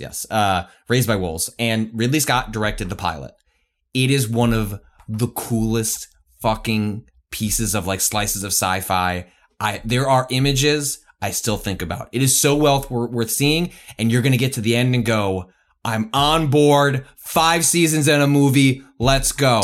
All I can tell you is don't watch anymore. Like, it falls off a cliff. But it is, if you want to see Ridley Scott make a philosophical, like, sort of like where Prometheus is playing as like another high-minded sci-fi epic with like big messy questions, lots of Christian imagery played with in really interesting ways. Like, could not recommend it more highly. Like, it's gorgeous and interesting, and then he leaves, and it gets really bad. I need to suck it up and watch Exodus. Gods I was just gonna bring up, like, he does that after Prometheus. He makes a fucking Bible story movie after this, which is wild to me. Ben Kingsley, Sigourney Weaver, John Turturro. Hold on. I'm in. Say no more. Ridley Scott's great, is what we're saying. Yeah. But also, this is also so him being like, okay. So this is the other thing. I think something else is going on in this. Is like, this is total projection, probably bullshit. But Hit I me. do Hit us. feel like there's also I've always felt like Ridley Scott has, on some level, feels he has not gotten his due as one of the great directors in film history. Mm. And so, like, he does things like Saving Private Ryan, like, absolutely is one of those films that, like, again, further just, like, establishes Spielberg, you're the best to ever do it. And he's like, I'm going to make Black Hawk Down. Like, I'm going to make it even more visceral and, like, terrifying war movie. Like, just to show you that I can do it, too. I think in this film, he is very explicitly, like, so I think there's parts of this that he's like, John Carpenter, I see you. I love your work, man. Like, I think everything that unfolds in the garage is like him being like, The Thing had some great beats. I'm just going to use that shit. Like, but also, John, you can't. I saw Ghosts of Mars. You can't direct shit anymore, and you should stop trying. Yeah. And like little things about some of the just production design aboard the ship. I think there's a little bit of like, yeah, okay, I'll throw a nod to Kubrick here as well. That was present from the start with Alien as well. But I think with, when you look at films like Exodus, it's him taking, aim at Cecil B. DeMille. He's always out there, I feel like, kind of on a mission to show that he can work like in any mode, like in any style, and like do it as well as anyone has ever done it. And frequently in that process falls on his face. Like, that's the thing. It's like frequently it's like, I'm going to make this kind of movie. And everyone's like, boo, you suck. But he also makes them so fast. You made fast. the joyless version. But also, like, his speed as a director has got to, his own hubris. Like, the fact that he can just, like, spin up, makes films so quickly. I think Gladiator, famously, there was no script. Like, he won Best Picture for a movie that they went to shoot, and they did not have a script. You ever wonder why, like, all the stuff at the first, like, third of Gladiator, the stuff with, like, fighting the Germans in the forest and, like, the succession, all that stuff seems super tight. And then it's like, I don't know, so Maximus is a gladiator now, but, like, don't worry, Commodus is like, I'm gonna have the biggest WrestleMania in history, and then I'm gonna get killed by, like, all. Why is it so vague? It's because they were just like, they had it in place, they had the actors in place, and they were just like, let's fucking go. And so it is Russell Crowe and Ridley Scott basically like handwriting their shooting script on the set as they do that movie. I mean, I love that. Well, Amazing. and you can sort of see it clear as day in the film. That's a film shot with basically like a couple sets. They just keep redressing and recreating to give you an idea of like it being a place. And the movie wins Best Picture. And like, I highly recommend the like 4K edition of Gladiator they put out a few years ago, because it is one of the most like, all the special features there are killer. They're one of the like best, like, it is one of the most well-documented film productions I've ever seen, and it is warts and all. Like, they get into cool stuff like what prop masters were doing on that film, but the most revealing stuff is like Scott and Crowe basically talking about, we ad-libbed an entire movie out of this, and can you believe we got away with it? God. Phoenix, Phoenix Wright, Joaquin Phoenix was basically like begging to be let off the film. He was like, I don't think I'm a good fit for this. And they were just like, why don't you just shoot these scenes with us and see how you feel about it? And then they basically got what they needed and convinced him to stick around to finish the film. But this, like, to your point, this is Scott, right? Like, he does. Like, he would have been perfectly at home in old Hollywood, where it's like directors just like in the machine making these movies, because that's how he approaches it, completely unsentimentally and like an absolute mercenary in some ways, but then also haunted by this notion of, but my films are important. More people should see that. If I just make more of them, then they'll finally get it. It'll all work out. I'm just looking at the Wikipedia page for Gladiator, and I'm just gonna read you a sentence here. Throughout filmmaking, the actors complained about problems with the script. William Nicholson was brought to Shepperton Studios to make Maximus a more sensitive character. Nicholson reworked Maximus's friendship with Juba and developed the afterlife thread in the film, saying he did not want to see a film about a man who wanted to kill somebody. To which the screenplay faced many rewrites and revisions, with several actors providing changes. Crowe questioned every aspect of the evolving script and strode off set when he did not get answers. According to Nicholson, Crowe reportedly told him that his lines are garbage, but I'm the greatest actor in the world, and I can even make garbage sound good. I don't think Crow was wrong. I think he was bringing something very necessary to that film. Like Crow, difficult to work with, kind of a prick in some ways. But he threw a phone in Australia. That was him, right? Wasn't that Russell Crowe? I feel there've been a lot of like temper and like alcohol issues around Crow over the years. Right. Mm-hmm. Jesus. But yeah, I mean, like, is Ridley Scott doing the thing where like a really pretty person walks into a room and you're like, they just seem so nice? Is he just doing that with movies over and over and over He's again? a critical darling. Like in many ways, he is making films that don't get made anymore. House of Gucci, like a big sprawling, like narrative epic with stacked to the brim with like A-list actors. Like that doesn't come out in movie theaters, but it does for him. The Last Duel, similar. Like we're gonna make the you hear the pitch on that film. It's like we're gonna watch an assault 3 times from different perspectives of different characters, but also you're gonna get a killer.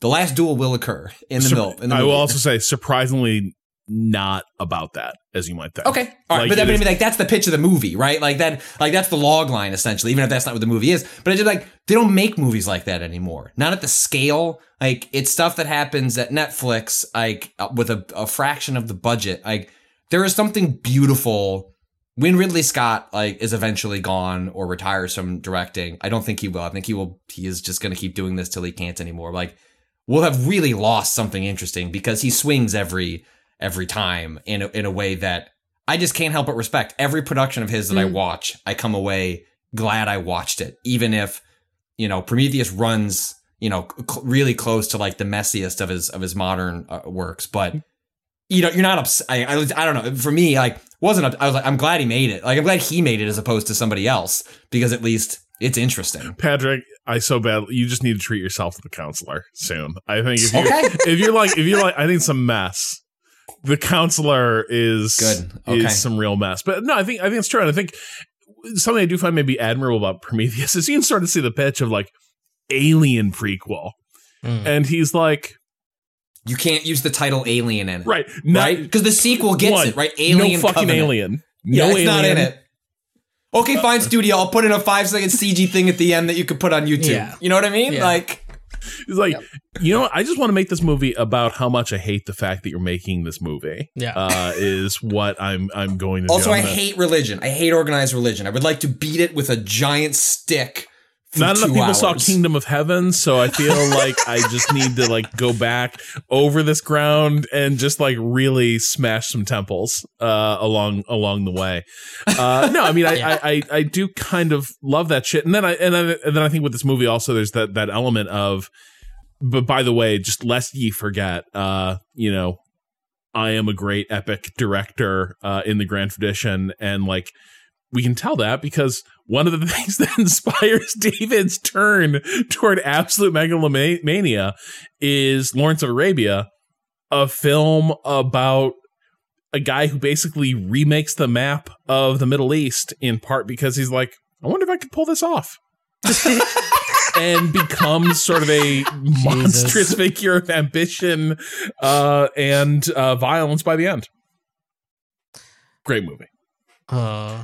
Sorry, midway through this, also the third coffee kicked in, so I'm talking too much.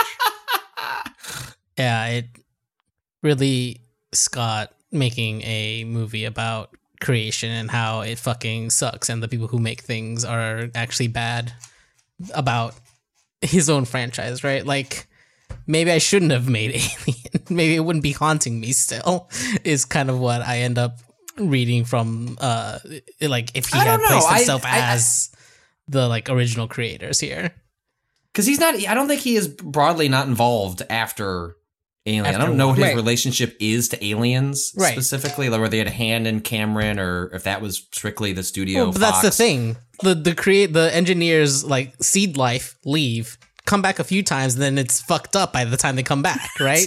It's true. Like, come on, it's right there. I feel like Alien versus Predator. What the what are you chuckle fucks doing over here?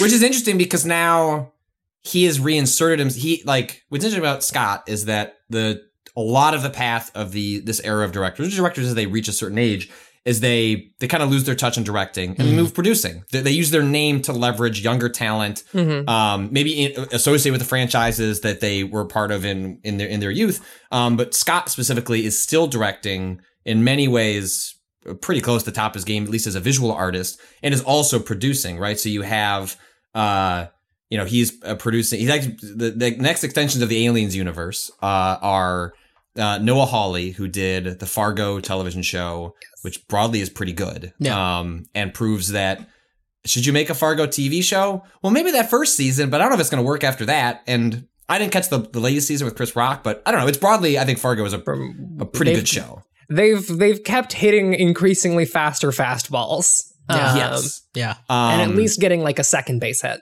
Yes. And Hawley also responsible for Legion, which I only saw the first season of, but was an extension of like the X-Men universe that was really interesting and high-minded. And now he is doing an Alien series that is set on Earth within what? I also did miss that he made apparently like in production or wrapped a Napoleon biopic starring Joaquin Phoenix. Oh yeah, sure, I'm feasting. This is just the final days of Ridley Scott. They're all for me. Like, man, can you imagine if Michael Mann's Ferrari, like Enzo, and Ridley Scott's Napoleon movie come out in the same year? I'm just gonna send. Wait, when is Enzo supposed to come out? Soon, I think, though. Napoleon's supposed to release in 2023, Rob. Yeah, there's a very real world in which you get both of these movies at the same time. Oh my god! It is just called Ferrari. Smart move there. But yeah, that's coming soonish. But sorry, yeah. And then Fede Alvarez, who was the director of the Evil Dead reboot from that's increasingly almost 10 years ago, which I thought was excellent. I thought was a really smart reinvention of that franchise. And he has some pitch on Alien. So I think Ridley Scott wanted to make 3 of these films. It was supposed to be Alien, not Alien Covenant, but just Covenant. I think it was supposed to be Covenant, and it was supposed to sort of it's a little Bible reference for you know, like people putting the pieces together. Mm-hmm. And then I believe the third film was going to be like the connective tissue between like that question that you had, Rob, of like, well, why does the company want to investigate, this signal? Like, why do they suspect something might be there? And like the way, you can still infer enough of it from the groundwork laid in Prometheus and Covenant, which is that David is responsible for, the events of Alien, essentially, and the creation of this like superorganism. But basically, like Prometheus did okay. Covenant didn't bomb, but did pretty bad, and had the alien like front and center, and people just didn't really care. Mm-hmm. And so Fox didn't let him make the third movie that would have. That's the one that a check he couldn't cash was doing a third one of those. So which apparently like sort of. The bridge part of this was the thing that originally sold Ridley Scott. When who was the screenwriter? The screenwriter John Spates or something like that. Yeah, the screenwriter on Prometheus like approached him with the connective tissue between a prequel and the original series. So it's very funny to me that that's the part that they never got to. Right? Yeah. It was. Probably better left unsaid anyway. Like, I genuinely think Prometheus is like a better move. Like, if you just think of Prometheus as just a single film that ends with Shaw leaving, right? Like, and she's never going to find the answer she wants. Doesn't matter if she makes it to the engineer's planet. Right. What's she going to find there? She's just going to die. I like Prometheus ending in that way, where it's just, look, it's not about finding God. She actually is not going to, if they tell her the reason, they gave her a readout of like, here's how humanity was bad and why we wanted to hit the reboot button. I don't think Shaw ends. Shaw is probably radicalized. Shaw takes out the engineers. Maybe, yeah. And like, she does say like, what is it? I deserve an answer in a way which does read like she will get an answer, whether it's like, through just like killing a bunch of people and like finding answers afterwards, rather than like, I need to have a conversation with God, right? It's very different tenor than the other people who are like, we have to talk to them. by the end of that film. It is a bummer though, learning that she just fucking dead immediately. Gets murked. I mean, it's been so long since I've because I followed the development of these films religiously, and my understanding is that the reason the second movie Covenant opens with just cool, so in about 10 minutes we're gonna kill Shaw and then we're gonna get rid of all those engineers because we gotta get David to a planet and an alien and a group of. They essentially bring back the space trucker sort of thing. They're explorers, repopulating a planet, yada, yada, yada in the second one. That movie just takes a beeline to how do we create an alien film as quickly as possible. When I think, had Scott been given full reign, that's a movie that, it would have breathed a little bit more and probably would have been more, philosophical and interesting. Well, that's one of the things I feel about this film is it feels so quickly paced especially in comparison to Alien itself, the original. Yeah. Obviously this is a director 30 years after the fact, but it does feel a little bit like he might have wanted it to be a longer film. I mean, it already comes in at 124 minutes or whatever, right? But I could definitely see 20th Century Fox being no, make it shorter, right? There are definitely some cuts in there where I'm I feel like a different Ridley Scott would have let a lot of these scenes breathe more.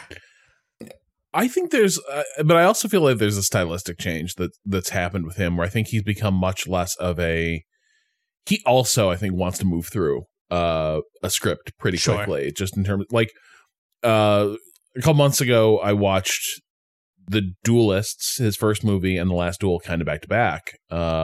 And they just feel like they're made by completely different people. Right. And I think Alien and Prometheus kind of have a similar vibe in terms of, he is really loses some interest in the long take and the slow unfolding of mystery.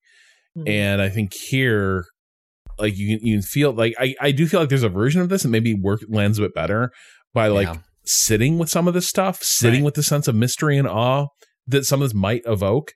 But because we're so often being whisked off to the next stage of this by characters who in a weird way seem incapable of the appropriate level of awe for this, that it kind of diminishes it. And we just speed to the part of literally it's, oh man, look, that's an alien runway and those are alien structures. Cool. And then we're off to the races with them meeting their or someone making a poor decision, right? Because we have to ratchet up the tension to get to a horror adjacent scene, as opposed to you can imagine you've just met remnants of what you believe to be your creator.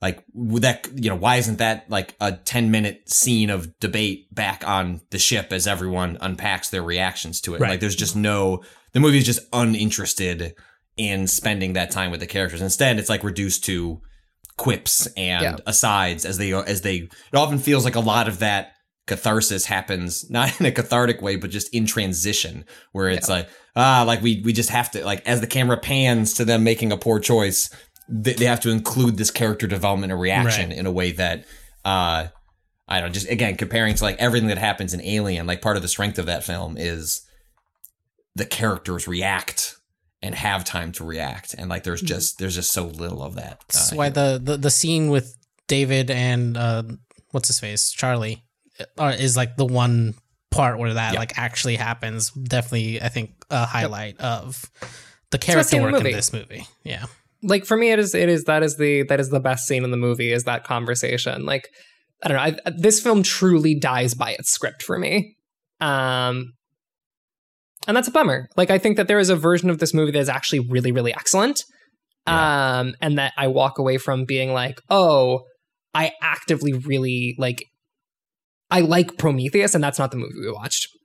Because its script just felt bad to witness. It was just, I don't know. It's a bummer. Because again, like you said, Scott's still a great director. He still has that. You got to catch him in the hallway, and he's I'm off to go direct Prometheus. Here's a couple of pages. He's can we have a week to work on it? No, nope. They're already building the sets. Yeah. I'm sorry.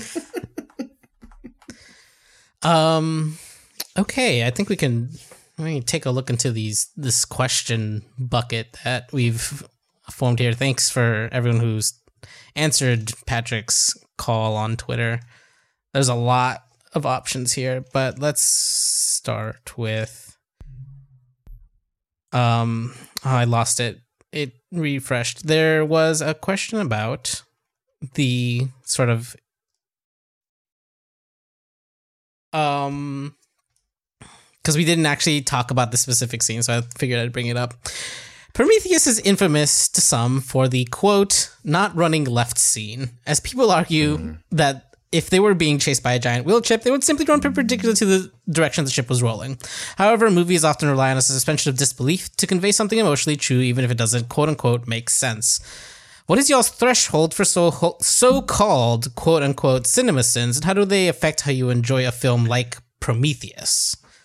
I hate this argument so much. I think, the argument. I think there are places where it's like things like everyone popping the seal on their suit immediately. That does bug you because it's like it doesn't really jive with like these supposed to be scientists. The not running left thing is fucking stupid because here's the thing. This is it is a gargantuan spaceship that's rolling. Like, it is going to fall. This is one of the things the other characters do know is like this thing's going to tip over and fall at some point. So like the odds of it flattening you are very good. Simply running left is not a guarantee of safety. You're kind of trying to outrun both its toppling, and it is unclear how far you have to run right or left to get clear of it. Well, that's what I mean. Our sense of scale as the viewer gives us like there are shots where we see the entire ship. And we see our two characters running. And so we have but they are viewed as ants from that perspective. And if you then imagine, what does the flip of that look like? Where like this towering alien ship, not to mention one of our characters, now granted Shaw happens to roll out of the way, but like has gone through an incredible trauma for the last 25 minutes. I'm with you, Rob. Like I feel like this movie was picked to pieces over things like this, some justifiably, others, this became like a really obsessive part of like why this movie doesn't work. And I think maybe the movie plays into the hands of the critics by not spending enough time with the scale of the characters so you can convey why would they act this way. And when you give the full scale, when you put that in hand with a script that is otherwise full of some logical inconsistencies, you sort of play into the hand of the critics in a way that feels unfair to the scene, but I understand how people arrive there. I just don't agree, like you, with how, like, sort of like the viscera, the meanness of that, of like how people react to that bit feels, not necessarily fair. Yeah, I think it's totally fine to put plot holes are irrelevant to me, except for when they completely undercut character. And I don't think the running left thing undercuts character at all in like any meaningful way. So like this is nothing to me. And honestly, I don't know. I buy a bunch of assholes taking off their helmets, and the two that don't end up, running off. But there's like a lot of weird like faith, right? Like they believe very strongly in this thing, and therefore they believe very strongly, I guess, in their instruments as well. Well, here's a silly one while I look for another one. Why do the robots have milk for blood? Is this explained in Alien? I don't think so. Know. I feel like they just do. Yeah, it's one of those. It's a fun color to see splurt out of something that looks human. It's I guess. Gross. Yeah, it's gross, right? Yeah, I think like spilt milk and like the like specific quality that like the goo has in Alien and Prometheus, it's just upsetting. Like I think that is like the long and short of it. It looks disgusting, and you wouldn't want it on you.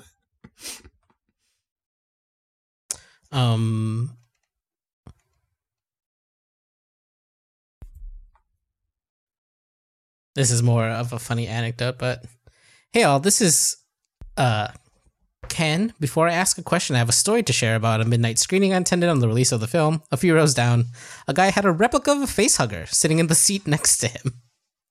I noticed that halfway through the film, no one was sitting there, but also the facehugger had been tucked away, as if to shield it from the horror of watching that terrible movie. To this day, I still think about how lucky that inanimate creature was to weasel out of it.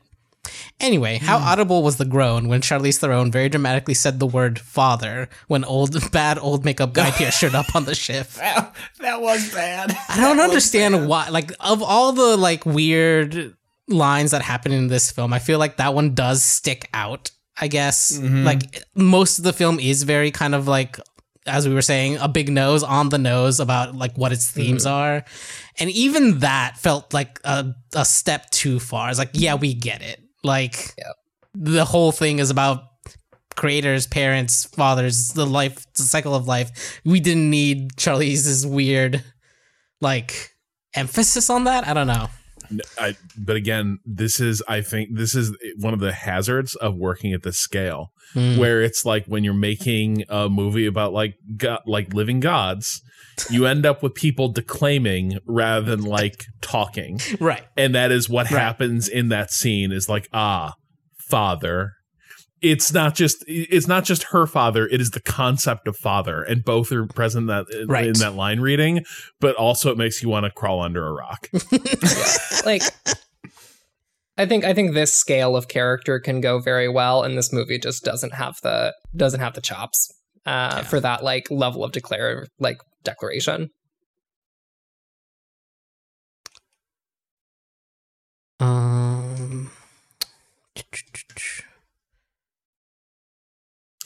I do want to give credit to this movie real quick. Yeah. You know, I appreciate that in like 20, 30 years to think about it, Ridley Scott was like, was the face hugger explicitly sexual enough? And really, when that last engineer buys it, is just one of the most like atrociously sexualized like deaths in a series built on like sexualized body horror. Yeah. It's astounding. And yet it's like, you know, what if the face hugger was just bigger and really just, instead of just like sitting there like enveloping its victim, we actually saw it give sort of a coital lurch. What if we made collapse. the face hugger come? Yeah. What if we made it clear when the face hugger comes? Yeah. It's kind of the approach they took, which was not my favorite thing I've seen. But you know what? I respect the ambition. It's a vision. You know, Alien was just too subtle. Here's a question from Ogre. Hi, Waypoint. One thing I came to realize is that modern horror films struggle to have fun or interesting protagonists. I don't agree with that, but I can see their point with the things they mention. I can't name a single trait of anyone in A Quiet Place. Everyone in The Thing from 2011 is remarkably dull compared against the ensemble from 1982. However, I feel like Prometheus is a rare exception to this rule. Shaw manages to be compelling, strong female protagonists while sharing nothing in common with Ripley, which is an impressive feat of writing. David is one of the few things about the film that everyone can agree is great. Even the more tertiary characters are at least fun to watch. Do you feel similarly about the cast of Prometheus and about modern horror movies in general, or is it even fair to call Prometheus a horror movie, or is this just a very scary Indiana Jones in space? Lots of love, Ogre. I feel like we kind of touched on this a little bit, but like I would have wanted even more of the tertiary characters, right? Like, I do think like even the glimpses that we do get of them are pretty good, and part of that does feel a little bit like, at least personally having seen Alien, I am like making parallels to that crew as well, and like the kind of like characterization that happens in that movie that this one is kind of missing. But even by the standards of like some of these other kind of like, you know, obviously worse movies, like especially Fassbender's character does kind of like stand out. I think one of the lessons of like a lot of modern horror, like the term that I don't like but is often applied, the elevated horror, which is basically just horror that you want to say you liked a horror movie, but you don't want to say that you watched a horror movie. I respect Ari Aster as a writer and director, but I don't want to say I associate with those degenerates that like Friday the 13th. And like either the reason, I mean, not that those movies didn't exist in the 70s, 80s, and 90s, but I think a lot of the lessons of modern horror is understanding like some of the, like the reason a genre like elevated horror can exist is because there are enough of them. There are enough young writers and directors who understand the secret to a really good, lasting horror film is not one that is known for its kills, but that those kills are aided by interesting characters. You know, it's the reason a movie like the best parts of Hereditary are frankly like before the final 20 minutes. We're exhilarating and scary and well constructed. But I enjoy like all the build up and like the creation of those characters before, you know, the spooks get turned on. And so I don't know. I actually fundamentally disagree. I think like horror is in like a healthier place than it has ever been, especially in regards to like having care about the characters and how that leads up to tell interesting stories within the subgenres. Yeah, I mean, there's like obviously been some clunkers, but that happens in every genre. It's just like, I don't know, like I love all of Jordan Peele's movies, for example. Like there's a lot of other stuff out there that doesn't, like Mandy was fucking great. There's a lot of stuff that doesn't necessarily feel as big. Like I think if you are just watching the stuff that surfaces on like a Netflix or something like that, like go subscribe to Shudder, like when they have their annual sale for Halloween in a couple of weeks. Like they are always surfacing not just great stuff from decades prior, but a lot of really good modern stuff that is you know well worth checking out. Rob, your jaw was. I was just gonna say, like, I think maybe one thing that is a little bit in play with maybe modern horror, but I think this is across a lot of movies, is just not enough space left for like actual character actors, like people who imbue like thin, like by the nature of their career, tend to like have to imbue kind of thin background characters with a lot of personality and like memorable qualities. And I do think something that, like, you know, you look at a movie like this, there's so much, like, it's a pretty stacked cast in terms of who is in this, and like a lot of people were at sort of peaks in terms of like their star power at the time. But you kind of see the limitations of Charlize Theron is a great actor. She is not given enough to do in this film. And in some ways you'd see this maybe working better with someone who, you know, can make more of a meal out of the thin amount of the thin gruel that like Scott's script is serving up. Because I do think, like, you know, when I think about a lot of great movies from like sort of heydays of these genres, I think one of the things that defines them is that you have like, one, you got a lot of these things coming from like mid to low budget backgrounds, so just working with non-mainstream stars. But two, I just think it's a different era in filmmaking where like there's a lot less emphasis on outside of the top billing. We need to like stack this thing with stars. And I think Prometheus and a lot of films, you know, made now, there is kind of temptation to, like, you know, outside of the leads, down through like 6 supporting parts, you're trying to like jam more big names in there. And I think those are parts that, damn it, those are parts that in the past would have been going to character actors. Well, it used to be the case that horror made stars, right? So one of the most frequent things, this doesn't happen as much anymore, but when you used to go strolling through a video store in the 90s, early 2000s, you would see, like, for example, I think it's Texas Chainsaw Massacre 3 is one of the first films with Renee Zellweger and Matthew McConaughey. And like horror was the entryway for not even just character actors, but actors to get their foot in the door. And then you would see this really funny thing. Like if you were to Google the box art for Texas Chainsaw Massacre 3, I think it's like New Beginnings or whatever that one is called. Their names are not on that box art. They're nobodies. They're just in the film because they were cheap. But then once they became popular, they do the new box art that says starring Matthew McConaughey and Renee Zellweger. And like, that's horror, like, especially in that era, used to be like, there are so, I mean, that's where, who's in Leprechaun? Jennifer Aniston, one of her first roles is in the original Leprechaun film. Like, there is a whole litany of actors that you know who are the biggest names in Hollywood, and their first role or first roles were in some cheap, shitty production that I probably have a Blu-ray movie of on my shelf. And that just, to your point, Rob, like, that just exists less these days. Like, that is less of a funnel for actors to sort of like find their way to the broader system. Like it's just the movies are just made so differently these days. And I agree. I think Prometheus would have been better. Give it one or two top heavy actors and like have Fassbender. I guess Fassbender wasn't really. He's never really been like kind of that level. Well, I think he's actor, always but sort of fought against it. Is the thing. I think he's Yes, always he been. seems- He's like, you know what I prefer to be is unsettling. He's got like the drawing the parallel between him and O'Toole, another guy who was like a huge star of his day.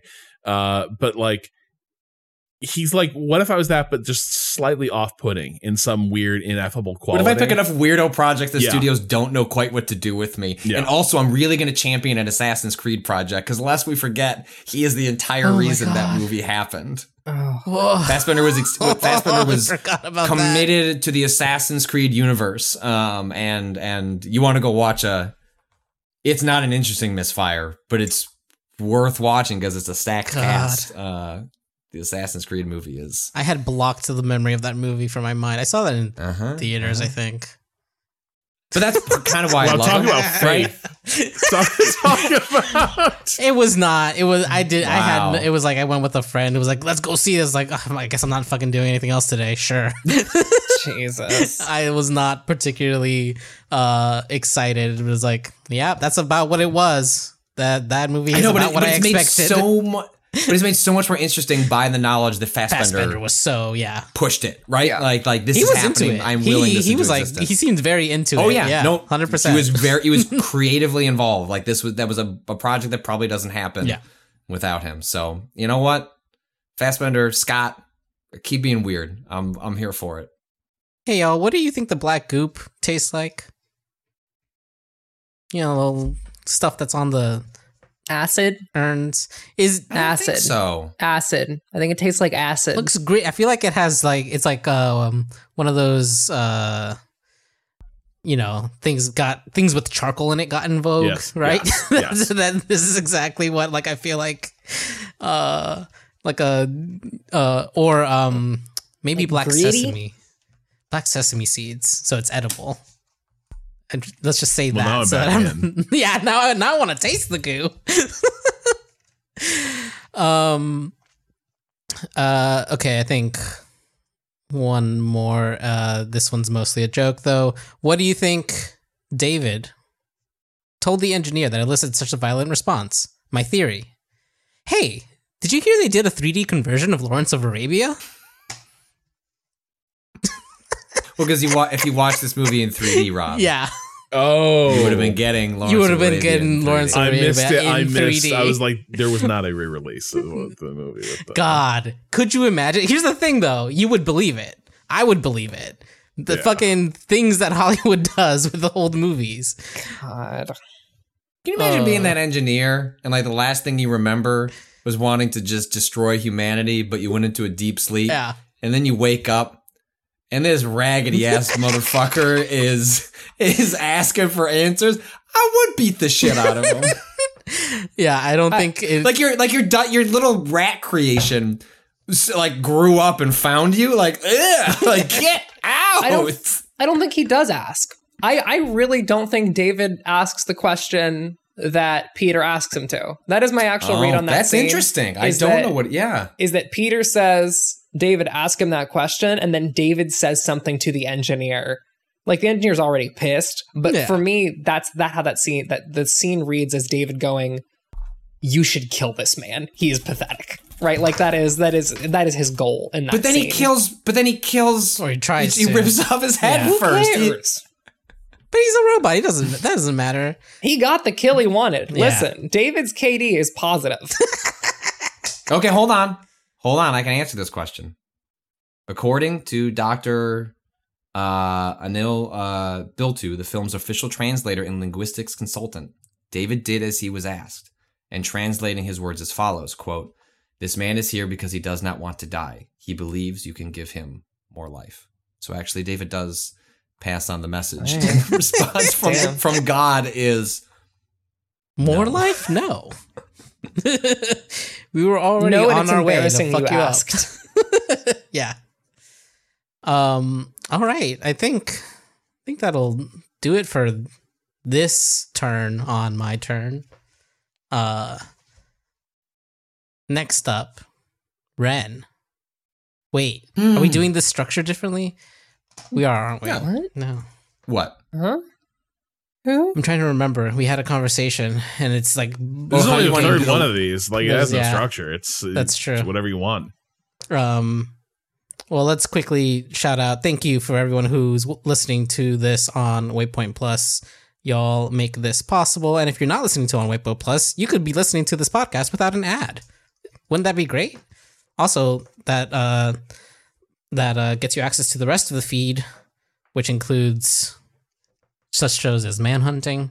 Every once in a while, we throw a spoiler cast over there.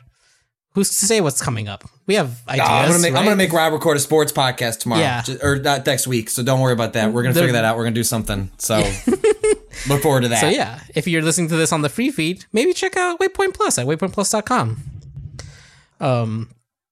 Let's do outros then. Yeah, Rob, where can people find you on the internet? At Rob Zachney. Patrick, At Patrick Klepek. Ren, You can follow me on Twitter at Ren or Raven. and Ren, you're next up.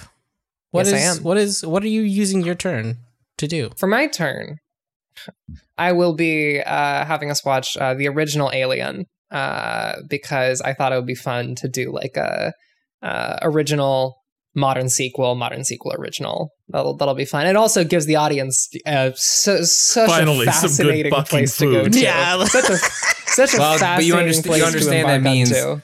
the pendulum we have to give some chaos options Yeah. for the audience then. I mean, I agree this is a Right. good good pendulum swing, but I when after this, where the audience is allowed to choose, we can give them delicious treats, So- but also Straight I up have a thing that we could structurally hadn't like pinned down yet. Are we gonna have the audience nominate things and then we call and then they vote?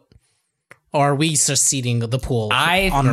opinion, my thought on this would be that each of us brings one to the table that we would like to be the final turn, and then the audience Yeah. gets to pick. That makes sense. Okay, yeah. I have another structural follow up that I want to check in on. After the audience's turn, does the theme reset? Yeah. So my thought, or is it a never-ending chain going forward into the future as we walk into the uncharted waters of movies? the way I'll just walk you through the way I conceived it. It does not have to be this way, but the way I conceived it was like, how can we find a way to talk about like culturally relevant things and then do cool stuff connected to it? So the thought was, well, in theory, we would have maybe started with, but like Prey was the original idea. I was like, I want to talk about Prey, but how do we like, what's a structure we can do around that? And it's like, oh, Predator, Prey. Then we get to Prometheus and Alien, whatever's after that. And so my thought is that, yes, there is a version of this that is a really interesting idea, which is just you keep branching off the original tree. Mm-hmm. And we could do that. We could have, I guess we could keep branches like that we wanted to keep going off of in between. But I think what will allow us to like speak to like a big new thing that we're excited about. And like that starts a new branch. So like, I don't, pick some, if there was a movie in October, like a spooky movie we wanted to do, and then we could branch off of that. That was my original idea. Was like, how do we talk about something the audience is watching and is excited about? And then do some cool stuff. How do we circle back around to Nope? Can we? Well, I mean, the thing is, like, like when it rotates back to Patrick, Patrick could always be the one to like. Well, I guess I have to be the person to see the relevant thing. That like, wow, just taking away my turn. No. You love being abreast of these things. I do. And, like, I do. Getting around, like, so you can be like, hey, here's some stuff we should have covered this year, or some like cool movies that came out. It could be Nope or whatever, or here's what's coming out this month we should talk about, and maybe you just have to like carry that ring. Okay. All right. That's fine. I can do that. Okay. Let's do that then. And then, but in theory, we like can accomplish both tasks, which is that it doesn't always have to be immediately connect. Like, we're creating a longer timeline, right? And so even if, let's say there's some spooky movie we watch in October and then that kicks off a new series, you might be able to find connective tissue between that and Alien or whatever. And that allows you to go down whatever road you'd like. Cause all told, I'm surprised at the limited chaos. Like going from Predator to Prey to Prometheus to Alien. There were a lot of other ways. Look, y'all shot down Jingle All the Way. Like we did no such thing. Excuse me. You got scared by Rob. You got scared by Rob. I would have backed you 100%. Wouldn't have stopped you. So just take that as a lesson for the future. Don't have the confidence of your convictions. But am I glad we did Prometheus? Yes. Yeah. All right. Well, bye.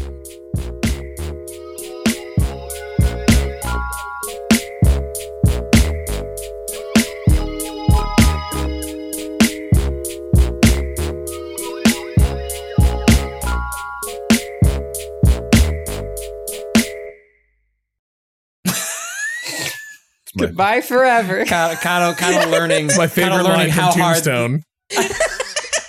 Kind of learning how hard the sign off is. It is. Channeling Powers Booth there. Well, why? Because we don't need to clap. I'm there. Oh my god. Don't we? Is this your new bit where secretly you resent time.is? I don't resent it. I mean, it's fun. You get to do a little clap. We don't need it. All right. Here we go. I don't trust you. Let's go on 12. Fair.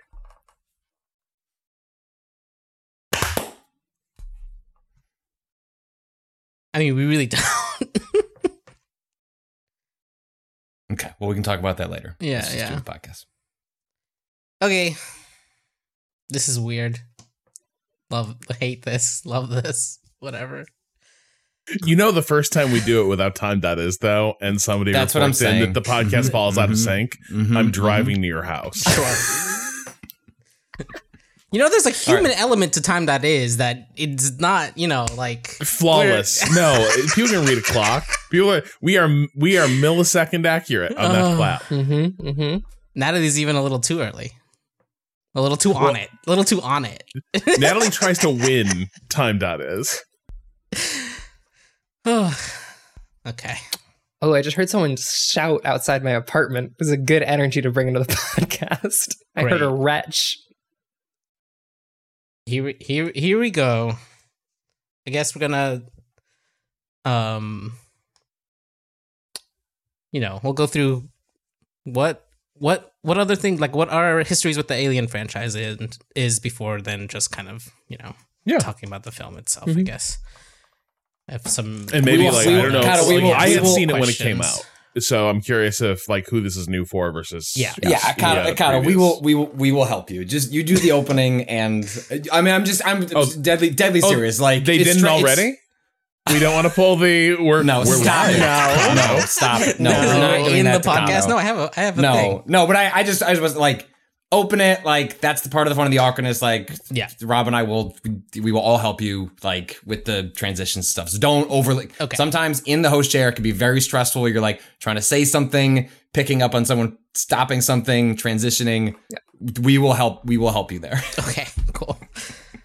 All right, ready. Do you want my script, Kato? Let's do it. No, I have one. No, you gotta feel it. Yeah, Kato's got one. He looked like he was ready to read off something. Okay.